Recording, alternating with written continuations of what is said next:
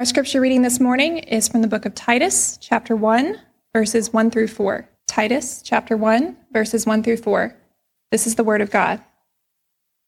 Paul, a servant of God and an apostle of Jesus Christ, for the sake of the faith of God's elect and their knowledge of the truth, which accords with godliness, in hope of eternal life, which God, who never lies, promised before the ages began, and at the proper time manifested in his word, through the preaching with which I have been entrusted by the command of God our Savior. To Titus, my true child in a common faith, grace and peace from God the Father and Christ Jesus our Savior. The grass withers and the flower fades, but the word of our God will stand forever. All right, thank you, Kimberly. Thanks, Colton.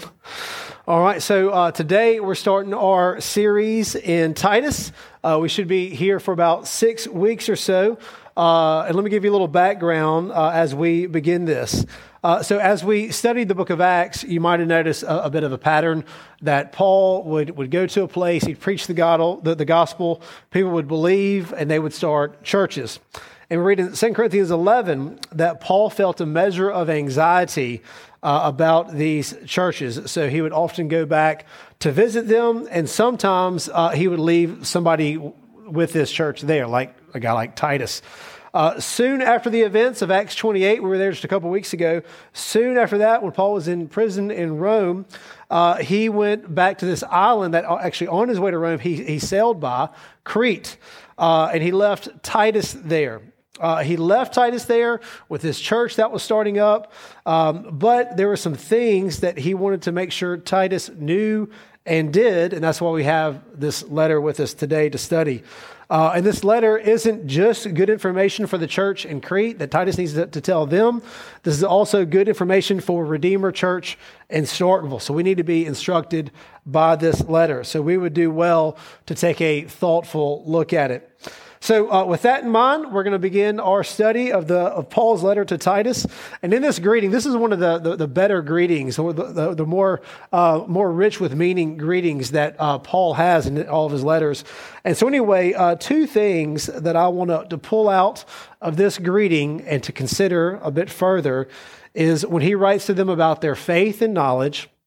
That's number 1. And number 2, he writes about their eternal hope. So number 1 is going to be on faith and knowledge. Number 2, I want to talk about eternal hope. So first, Paul wrote them about their faith and knowledge. Look at verse 1.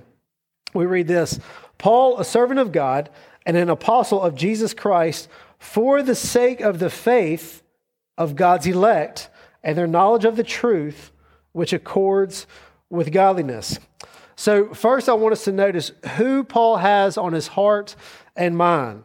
He is thinking about and writing for the sake of a certain group of people. And that group of people is what he calls here God's elect. And so we see this idea of God's elect often in the scriptures, especially with Paul. In Romans 9, Paul's writing about God choosing Jacob and not Esau. And he wrote this in Romans 9:11. Speaking of Jacob and Esau, though they were not yet born, Jacob and Esau had not yet been born, and had done nothing either good or bad. Jacob and Esau, neither one of them had done anything good or bad. And it says, in order that God's purpose of election might continue, not because of works, but because of him who calls. And so this is just this idea of God's purpose of election. It happens before they're born, before anybody does good or bad, for the purpose of God's purpose of election standing. And so this is in some ways a way of Paul banging the table, saying that we're not saved by works. We're saved by God's calling, God's electing. So in Titus, we read about Paul writing, and he says, for the sake of God's elect. And in Romans 9:11, we read about God's purpose of election. We just spoke about election in the catechism we read. and how that speaks to not being saved by works. Because again, Jacob was chosen before they did anything good or bad. Paul writes something similar in Ephesians. In Ephesians chapter 1, verse 4 and 5, he says, even as he chose us in him before the foundation of the world, that we should be holy and blameless before him. In love, he predestined us for adoption to himself as sons through Jesus Christ, according to the purpose of his will, or you could say according to election.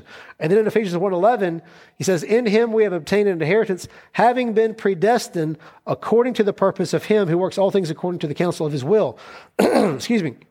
So we can see that Paul is operating under the assumption that God's elect, his chosen people, are scattered about. And so when he sailed by Crete on the way to go to prison in Rome, he was probably thinking, I bet God's people are there. I bet God has elect, chosen people on this island. We should come back around when we're done in Rome. And they did, and he left Titus, and there were elect there, and so that's why there's a church there. And now, sometimes people might think this doctrine of election or predestination might serve to not motivate. It demotivates people because God's just going to do what He's going to do. But here we see it's like a motivating factor. Like, we need to go back to this island because God's elect are probably there. Turns out he was right. The elect were there. And so it motivated Paul to go to Crete, and it motivated him to write this letter to Titus. And so this is what we see, how Paul operates. This idea of election motivates him to do this. And it goes along with what Jesus said in John 10, verse 14. Jesus said, I am the good shepherd. I know my own know me, just as the Father knows me, and I know the Father, and I lay down my life for the sheep. And here it is. And I have other sheep that are not of this fold. I must bring them also. And so Paul understood that God has other sheep out there that have not yet been brought in to the fold. And so one of the main motivating factors for Paul in going to Crete and doing missions and starting this church was that he assumed that God's elect were there. And this is how we should function to a degree as a church. This is a church for God's elect. For God's elect people, His chosen people, to be built up, to not be isolated, but to be together in community, to be growing in faith and love and in good works. And it's also a church for God's elect who have not yet been brought in, who are sheep who are not yet in the fold. And so since God is sending us out to find His elect, His sheep, His people, we need to have a good place to bring them. And that's where the church family comes in. And so Paul wants Titus, he's writing Titus because he wants Titus to create this sweet community where God's elect can thrive, where they can grow in faith and knowledge. And when they're growing in faith and knowledge, he doesn't just want them to get information into their heads, but he wants them to grow in knowledge in such a way that their faith or confidence in God grows, becomes stronger, and that their knowledge would grow into godliness, to actually doing stuff. As Paul said, their knowledge of the truth which accords with godliness. So you all probably know that it is more than possible for a person to have a whole lot of knowledge about the Bible, but lack godliness. Bible information is not a problem for them. They got plenty of information. The problem is that knowledge is not growing their faith and confidence in God, and it's a knowledge that doesn't lead towards godliness. Several years ago when I was in campus ministry, I was talking to an older gentleman, and we were having one of those conversations about kids these days, right? As I'm getting older, I'm starting to say the same stuff. But anyway, we're talking about kids these days. In particular, college kids who grew up in the church. Now they're in college, they're out getting drunk. And then he says, I'm not getting mad, I just accidentally hit it. And then he says, I don't get it. The Bible's real clear about it. And I can't remember. I think I was just kind of, smiled and nodded. But I was just thinking, I don't think the problem's information. I don't think, if I were to go out to some college bar and find some kid who grew up in the church and he was drunk, and I was like, excuse me, sir, can I show you? You ought not be doing this. It's clear as day right here. I just don't think that's the problem. I don't think information is the issue. The issue is that there's been information that's been given that didn't lead to godliness. So we need to have this category that is very possible and probably more than likely with our sinful nature that we can grow in knowledge. We can know a lot about the Bible, but it doesn't invade our life in any way that has any kind of impact. And that's, look, we all do this to some degree. I mean, none of us are completely living up to everything we know. By God's grace, it's going to be more and more. But we got to have this category is that we know a lot of good things to do, especially if you're a Bible person, you're in church a lot, you study the Bible on your own. I mean, we know quite a bit. The problem is in the doing, right? So for example, the Bible speaks directly to marriage. But there's a big difference in knowing what the Bible says about marriage and whether or not I'm going to nourish and cherish my wife, or understand and love my wife.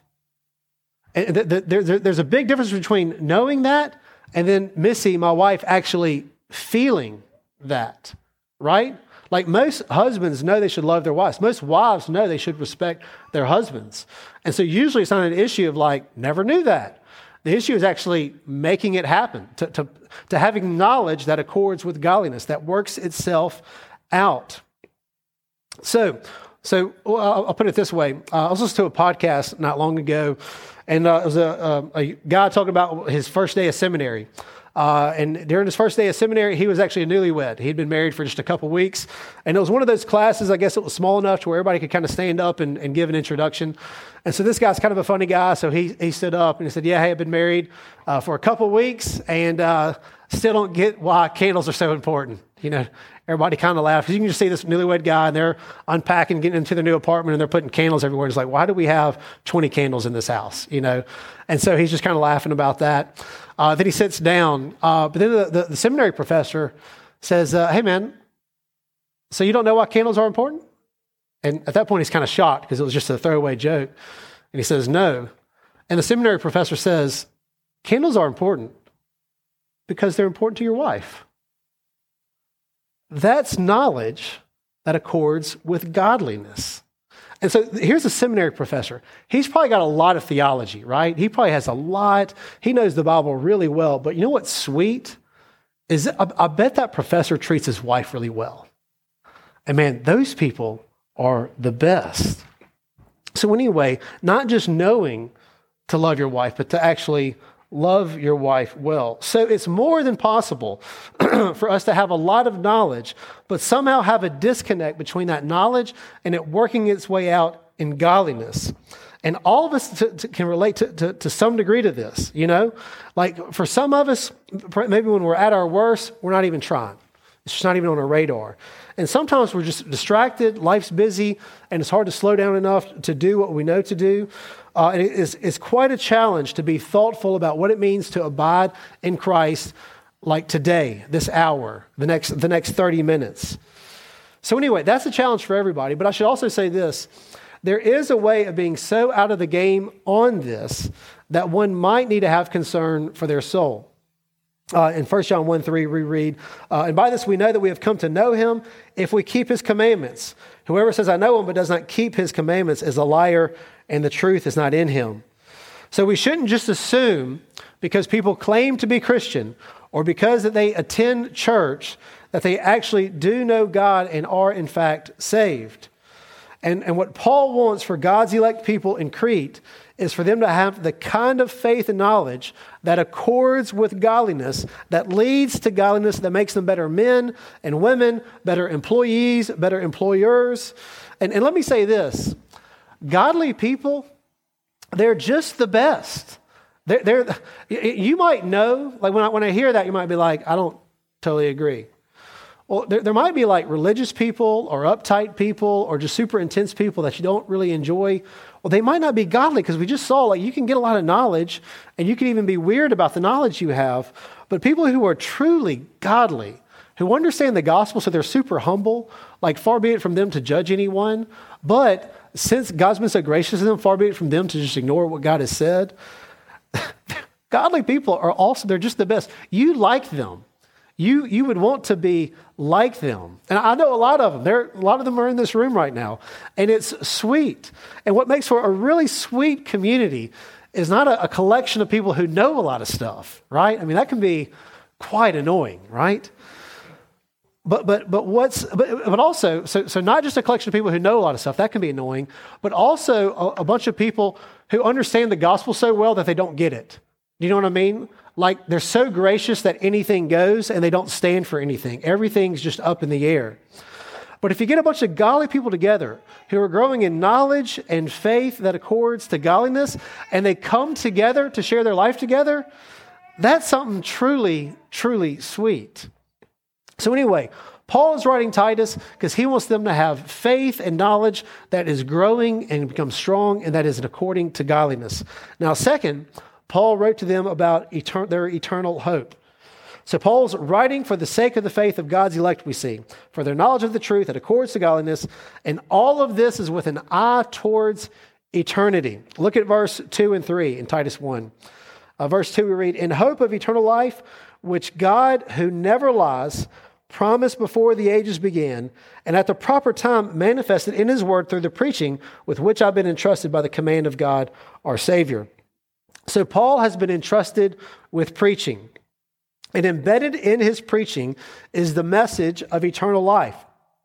And at the proper time, Jesus appeared. In God's timing, Jesus showed up. And then again, at the proper time, Paul showed up, or Jesus showed up to Paul. And Paul was entrusted with the message of Jesus, the good news of salvation for sinners. And Paul says that this hope is based on what God has promised and that God cannot lie. So, with the idea of Paul's been entrusted with this message and that God has given him and God cannot lie, I just want to consider for just a moment about what is the apostles' teaching, the message that Jesus gave the apostles. What is it the apostles have shown us about salvation? Because God does not lie. Whatever the apostles have said, we can trust it comes from Jesus, comes from God, and he cannot lie, so we can hang on to this. This can be our anchor. And so I'm just going to go over just some high points of the gospel. If you're not clear on what the gospel is or where you stand with God, if you're going to heaven or hell, then you need to understand what I'm about to say. So I'm just going to take a few excerpts here or there. In Ephesians 2:8-9, Paul writes, it is by grace you've been saved through faith. It is not of your own doing. It is a gift of God, not a result of works, so that no one may boast.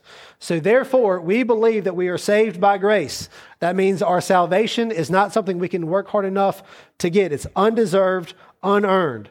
And then we're saved by faith, which means trusting in what Jesus has done for us, not trusting in what we have done for him.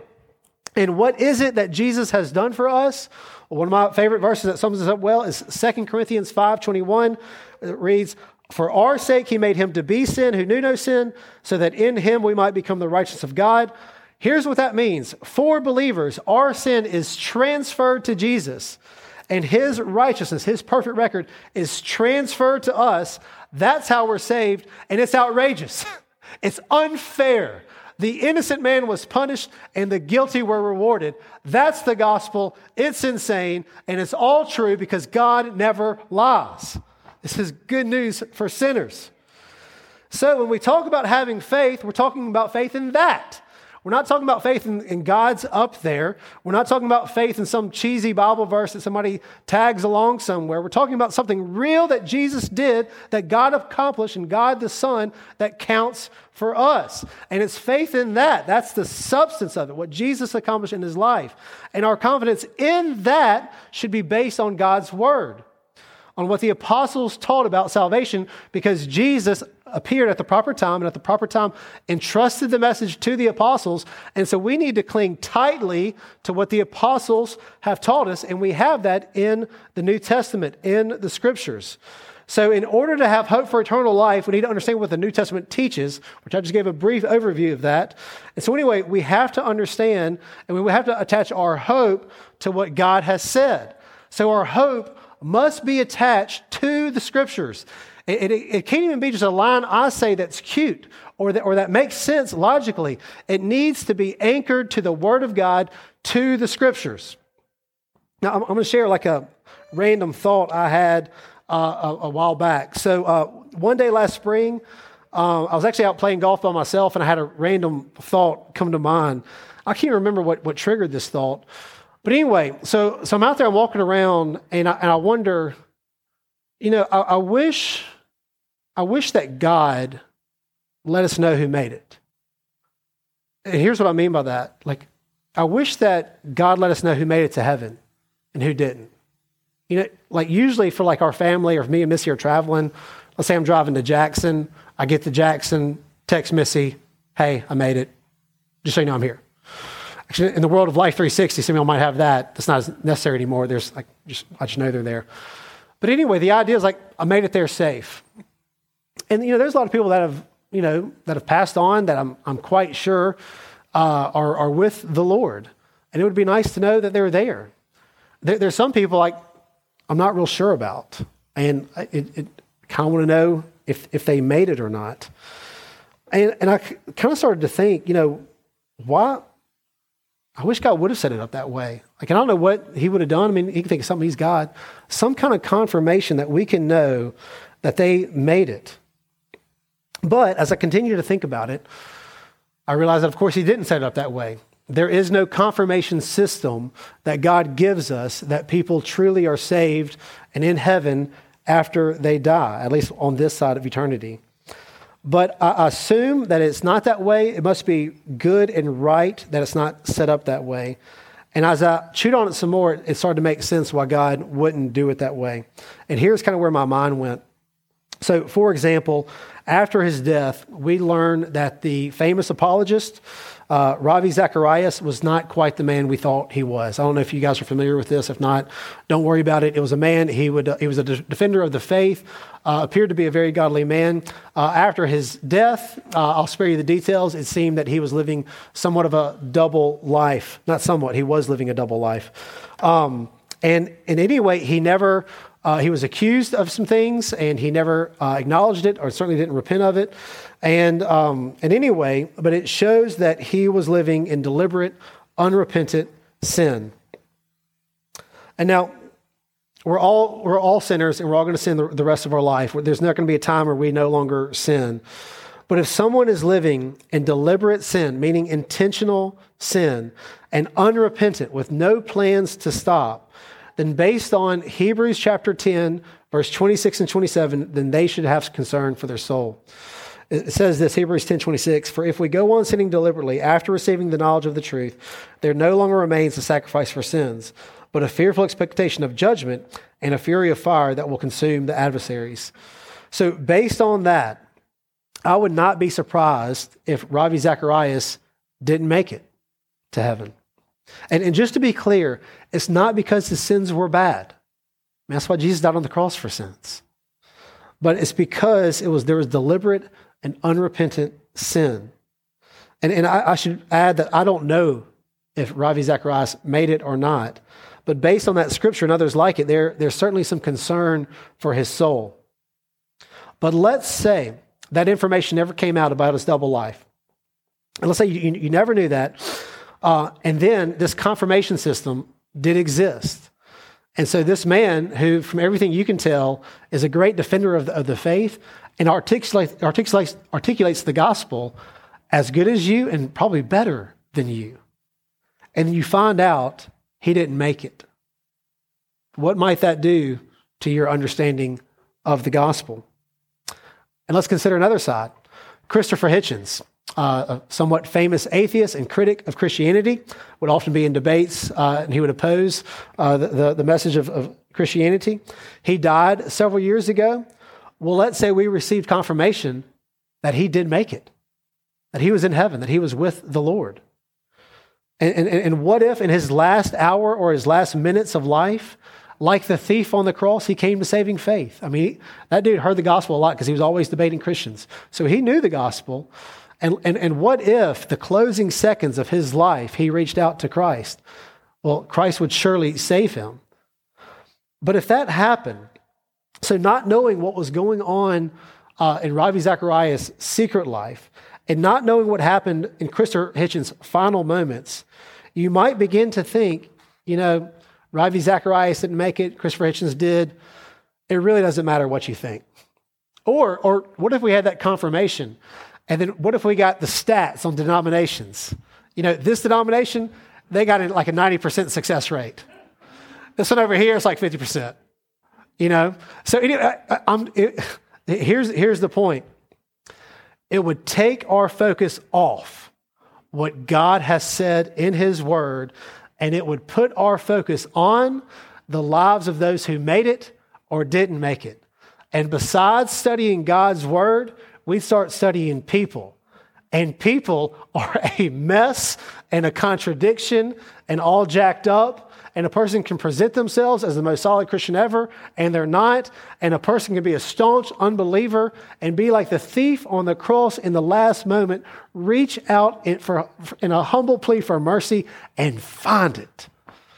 And so we would not do well to study people. That confirmation system would not be a gift, it would be a curse. So it is truly better to have God's word than to have a confirmation system of who made it to heaven or not. I really believe that. It was a good day of golf for me. I felt encouraged. It really is better. Better than you having an account of who made it and who didn't is to have God's word. Like, this is the best thing for us, and we got it. So we would do well to pay attention to it. And what Paul has said about God is that at the proper time, he manifested his word, and he did it through the preaching of the apostles. And in his kindness, all that got recorded. Their preaching and their letters, they got recorded. And God's promises have been revealed, and God cannot lie. People are messy. We would probably be surprised by some who make it to heaven, and we would probably be surprised by some who don't. And Jesus taught, this isn't a surprise, Jesus taught in Matthew 13 that there would be weeds growing among the wheat. And he basically said, let them grow together. Don't sort them out yet. It's going to get sorted out at harvest. And what that's an analogy of is that there's going to be non-Christians living among Christians. And that's why we have membership. I mean, there's a sense where we want to know that you have faith in Jesus and that you want to follow Jesus, because we want to guard against this. We want as many people in a Redeemer. When you become a Redeemer, there's a sense we're saying over you, like, we think you're legit. You articulate the gospel. This is the true gospel, and you have all signs show that you are in fact a child of God. And so be encouraged and affirmed in that. And so, but there will still be weed among the wheat. There will be non-believers in the church. And so and you won't be able to tell apart, but it will be sorted out on Judgment Day, as Jesus describes in Matthew 13. But it would no doubt be an unreliable guide to focus on people's messed up lives as pointing the way to eternal life. It's got to be the scriptures. Our faith needs to be focused on what the apostles preached, the message that Jesus entrusted to them. That's for us. And again, that message is this: Jesus made a way for sinners to enter eternal life. He is the way. He has done everything necessary for us. And that's outrageously good news. Let's pray. Father in heaven, thank you for giving us something solid to stand on, a real reason for hope, not just a faith that is reaching out for nothing, but we stand on your word. Jesus, you commissioned these apostles to preach, and Jesus, you confirmed your own ministry in the resurrection. So we are certainly on solid ground. Thank you for that. Help us to grow in faith and in knowledge of the truth in a way that makes us more godly, sweeter people, stronger people, tender, firm, all the things that Jesus was. Would you help us to have a hope in our eternal life? This life is a mist that appears for a little while, but eternity will go on and on forever. Would you help us to be mindful of that? And Jesus, it's in your name that we pray. Amen.